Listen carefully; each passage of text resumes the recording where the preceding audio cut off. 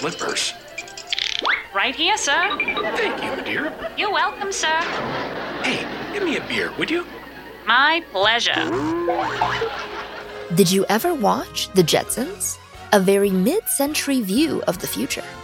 And each episode, at some point, Rosie the robot would wheel in and help the family out with some domestic chore. She might make a wisecrack, but basically, Rosie was an obliging artificial intelligence whose whole purpose in life was to wipe down windows, vacuum the carpet, and fetch your slippers.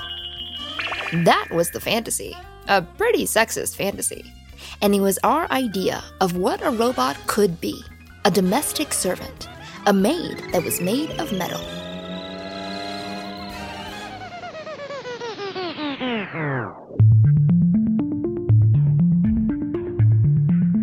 I'm Saranya Barak, and this is Season 8 of Command Line Heroes, an original podcast from Red Hat.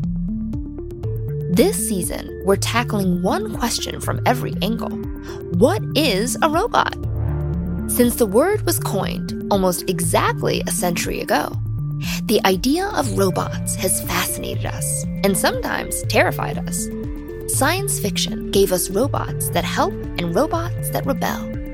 In our novels and movies, robots embody every hope and fear we've got about technology. People rode monorails to world fairs where the 21st century was laid out as one big bonanza of convenience and high-tech magic. As the present unfolds, what the future beholds. But now that our robot future is coming to life, what are they really like? What have we actually made? And what might they become? While making this season, we discovered a robot reality that's pretty removed from the robots we imagined. And yet, all those misguided ideas about what a robot should be actually shaped what robots are. And no robot fiction shaped things more than the story we told ourselves about robotic servants. We thought they'd become our butlers and maids, machines like Rosie on The Jetsons. That idea reached a fever pitch in the mid-'80s, maybe because our tech had evolved just enough so we could produce, a calculator on wheels. We got a little excited. For the first time, we could build the image of the robots we'd been imagining. And that was enough to make us think, any day now, robots will be part of ordinary domestic life. In 1983, it was very believable that we would have personal robots. Rick Rowland lives in Las Vegas, where he manages an RV dealership. But Rowland has a side hustle. He builds robots. And he's become a kind of robot historian, too. He's lost count, but there's upwards of 200 specimens in his collection. Robots from an earlier time, when each new model seemed to herald a robot revolution. His robot collection, full of dusty wheels and plastic faces, reminds us that, back in the 80s, expectations were high. The future was fantastic. In my lifetime, I had gone from no cell phones, no computers, no nothing. And then when I started college, you're using the old-fashioned mainframe where you don't even have a screen. It's just a paper coming out of the machine. And just in those few years, we went to buying a home computer over at Kmart or Gemco, and they did amazing things. So a robot should be able to just follow along, since a robot is basically a computer on wheels. Every year, Rowland would visit the big computer electronics show that came to Vegas.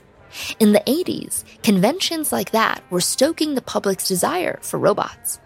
You could cruise down the aisles and find all these hopeful, but usually dead-end, inventions.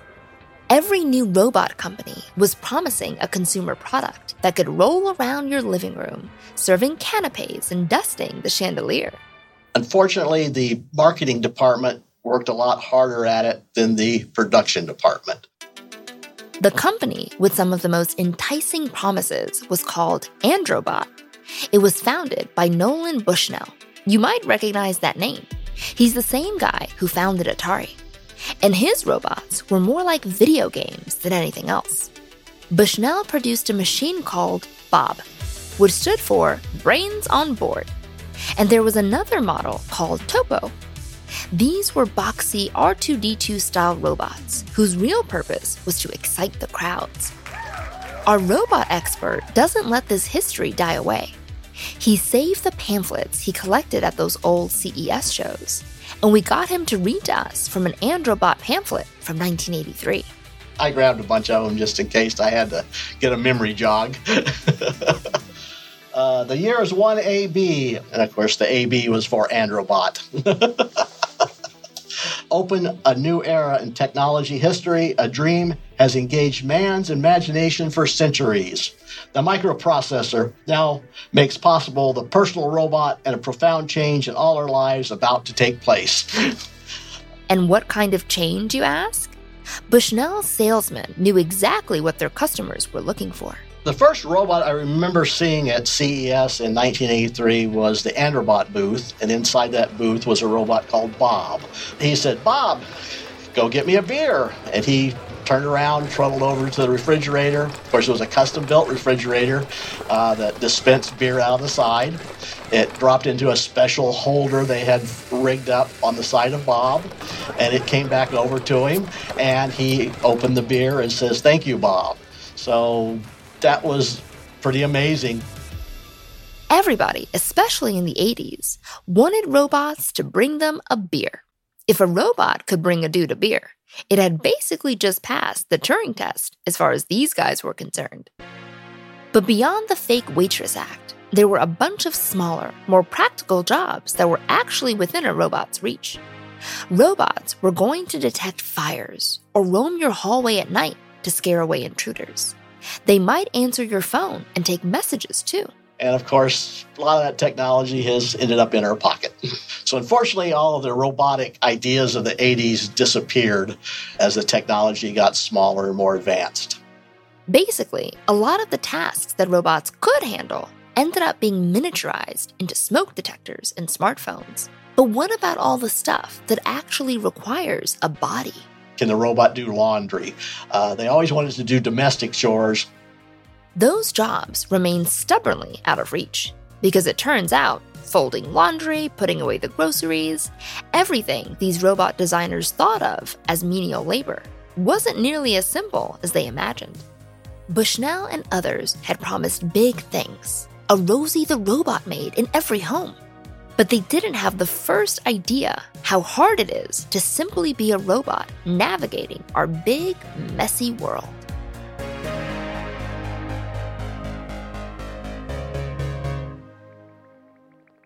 Today, we've managed to fly robot helicopters on Mars. Not bad.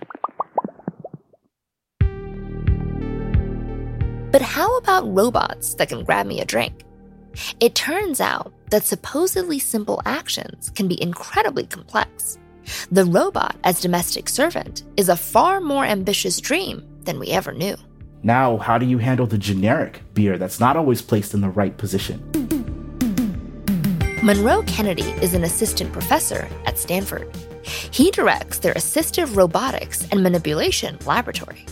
When we asked Kennedy about those beer-fetching robots that folk like Nolan Bushnell were trying to sell, he pointed out that those robots could never have fetched a beer in anybody's actual kitchen. You always place the beer in the same spot. It's going to do something cool with it, but everything has to be just so, right? If you were to change the position of one of the machines by 6 centimeters, the whole process might break down.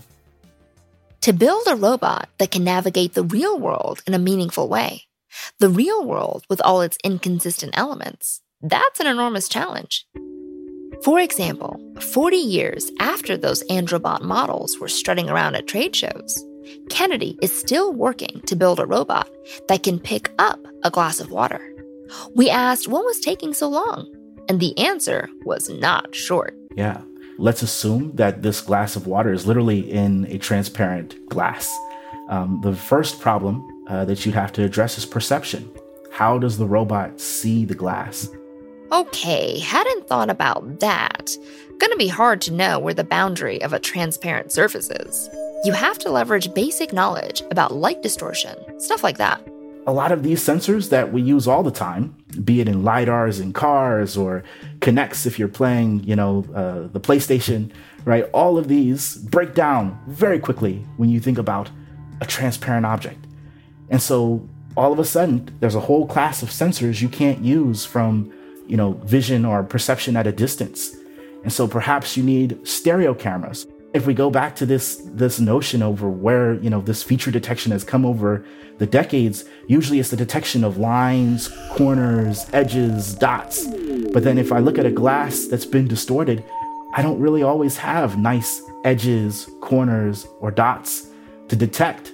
And so there are no good features from all of the past decades of work that we use to detect other things. The problems just keep piling up.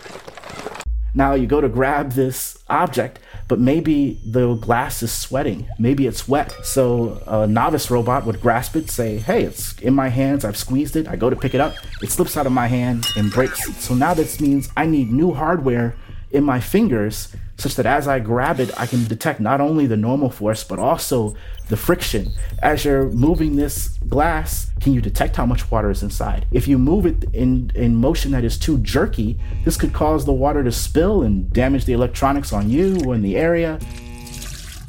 There's more, an endless list of problems. He hasn't even gotten to carrying the glass across the room. The basic takeaway is, picking up a glass of water feels next to impossible. Still, we're not ready to quit the robot game. And it's good we haven't given up, because a recent shift in the robotics ecosystem could change everything.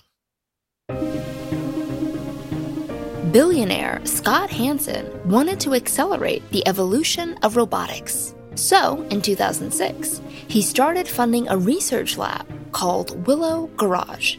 Unlike earlier institutions, which tried to produce luxury consumer robots, Willow Garage would be closer to pure science. The idea was to push the whole field of robotics forward for everybody. By 2010, the folks at Willow Garage had developed a robot of their own, the PR2. It's pretty cool looking, vaguely humanoid if you squint your eyes.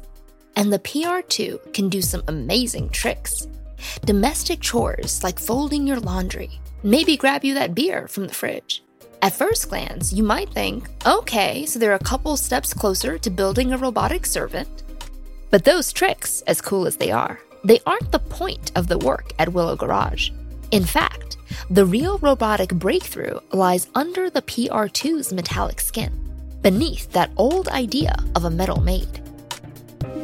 To understand what I mean, you need to know about Keenan Weirobeck and Eric Berger, two young Stanford graduates who were among the first employees at Willow. They had a mission. I always wanted to have those better tools and be able to make better tools for everybody. Today, Weirobeck is the founder and CTO of Zipline, where they create drone delivery systems for medical supplies. But back in the early 2000s, he was frustrated by the roadblocks in robotics. Everybody in the field seemed to spend all their time reinventing the wheel.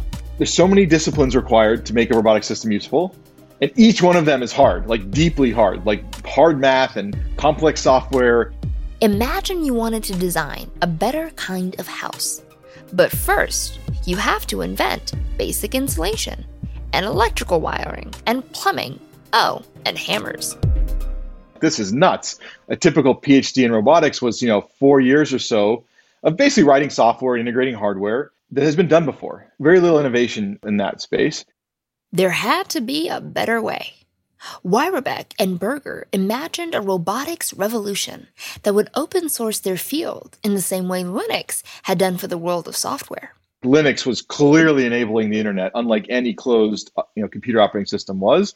And because you can enable people to build all these different pieces and other people to put all the pieces together and actually create useful things really easily. That was okay, robotics is missing this. We're going to make this. And when Weirobeck and Berger arrived at Willow Garage, suddenly they had the time and resources to do exactly that. What we called back then the Linux of robotics. And eventually came up with a really creative name called Robot Operating System. This would be the secret weapon inside the PR2 robot. a new kind of robotic operating system. Keep in mind, unlike the proprietary attitudes at those robot conventions in the 80s, Weyrbeck and Berger's work was a fully funded open source effort. They had the chance to create a set of tools that everyone could use. ROS, the robot operating system, would give future roboticists two major gifts. First, middleware. Middleware enables you to basically plug different software libraries for doing different types of robotic math together with different sensors, with different actuators on different computers. And then on top of it, it's a bunch of tools that basically leverage that common middleware standard to do things like visualize your data, log your data, replay your data, really debug your system. And all that was just for starters. Being open source, the real magic comes when the community arrives. The ROS community started building libraries that work with all that middleware. One library might help you with your robot's arm movements. Another might let your robot guide its way around a room or detect a human being. Imagine a whole bank of prefab skills you could draw from. ROS makes all that sharing possible. But software alone is never enough. If you wanted to use ROS in the early days, even if you were a very smart person, it was still hard. Leila Takayama, a human-robot interaction researcher based in Santa Cruz, was among the first to discover ROS. In 2009, she came to Willow Garage, where she brought a human-centered perspective that was sometimes missing among all the robot fanatics. Making ROS more accessible and user-friendly was crucial. We had aspirations for ROS to be bigger. We wanted all of the major universities and research institutions and companies to use it. Problem was, ROS hadn't had time to evolve. Compared to something like Linux, which had grown up over decades, the robot operating system was still in its infancy and pretty confusing to newcomers. Everybody struggled. Every single grad student, no matter how smart they were, had a hard time. Our first reaction was like, oh my gosh, we need to go and help them. And so, the software team would go in there and hold their hand, and that was not good because that's exactly the thing that doesn't scale. Takayama would insist that user studies be run like real-world scenarios. She also pushed for greater documentation. And slowly, year by year, the ROS community gathered its own momentum. It became coherent, letting more and more people join in.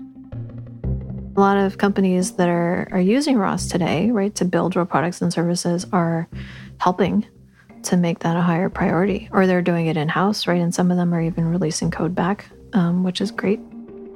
Meanwhile, the folks at Willow Garage could use their PR2 robot to show off the magic of ROS. PR2 became a kind of platform robot that let them exercise their code. To the outside world, it might have looked like one more Rosie the maid, another fun toy to boss around. But to the Willow Garage team, PR2 and its ROS brains were so much more. They were a way to level up robotics everywhere. In 2010, Willow even sent the PR2 out into the world, donating $4 million worth of robots to a dozen research facilities.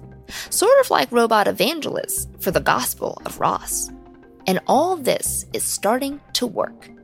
As of 2012, ROS is thriving at a new organization called Open Robotics that's devoted to its development.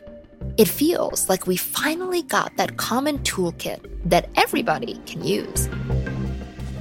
ROS managed to build enough critical mass and enough positive energy and a good culture that actually engaged enough people to play together and to do it in a more open way. And I think that is what can create a revolution.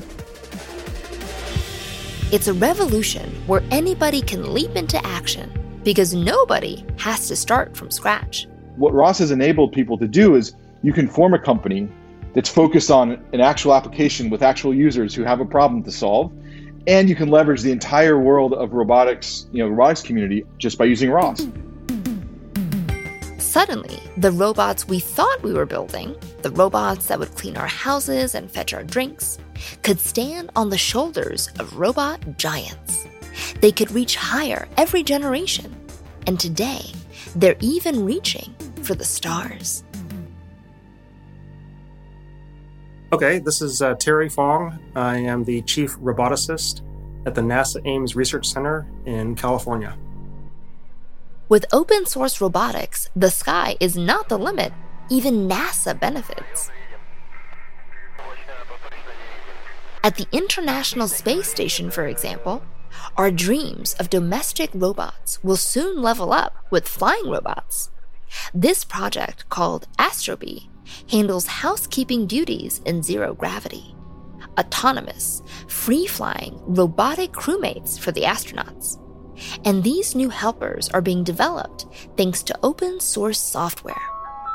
One of the decisions we made early on when we were developing Astrobee was to make it easily accessible so that the guest scientists could work with it. So we chose to release all of the software for controlling the robots, all the software tools. For example, we have a pretty high-fidelity 3D dynamic simulator, so people can simulate as they're doing development how Astrobee will fly around. All of that we released as open source, and we put the source code out on GitHub. It doesn't stop there either. In 2023, the Viper robot will be searching the south pole of the moon for frozen water. And thanks to open source innovations, computers on Earth will be able to send Viper instructions. Part of the software we're using to do that on the ground is ROS. Fong feels that larger open source communities have actually increased the reliability of the robotics he works with. If it's something that's adopted by a community, it becomes sustainable.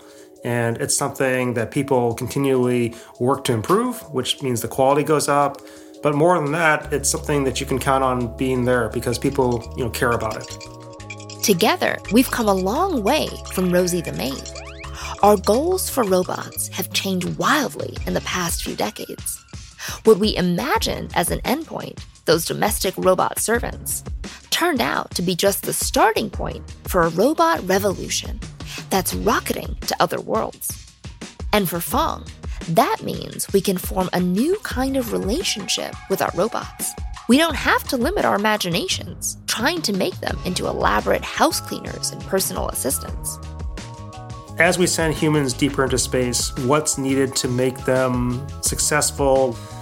Going to Mars will be unlike anything we've ever done before. And how do you make sure that, say, a habitat where humans are going to live is operational and it's safe and it's secure so that when they get there, they don't, have to scramble to just stay alive? Those of us who are working space robotics, fully believe that robots should be part of the solution. A fantasy that, half a century ago, involved Rosie the robot cleaning up your living room has evolved into something so much more. But all that work on basic chores for robots did push the industry forward. And soon, Rosie the robot will be fixing up our home on Mars. Even today, there's still no robot butler, no robot maid. But maybe that's okay. Maybe you can get your own beer. The robot dream of the 1980s lives on anyway as a kind of museum collection over at Rick Rowland's place. They've collected anything made by Androbot, the Topo series, the Bob series, the Fred series. There was Andy. Have the Hero line. When you look at all those dusty old models, you realize it was the dream that mattered. By dreaming up robots that would help us with ordinary tasks, we pushed ourselves, inspired ourselves to create robots that would one day help with the extraordinary. ROS and the emergence of open source robotics created the potential for a robot revolution far beyond the gussied up Roombas of the 80s. It's a software revolution, and that's what we're exploring next time in episode 2. I'm Saron Yitbarek, and this is Command Line Heroes, an original podcast from Red Hat. Follow or subscribe wherever you get your podcasts. And until next time, keep on coding. Line, the Hero Junior. We have the RB5X robot and the RB5X robot with arms. Robot that came along a little later was called the Newton SynPet. We have all the Omnibot series from Tommy. We have Robbie Juniors, Robbie Seniors,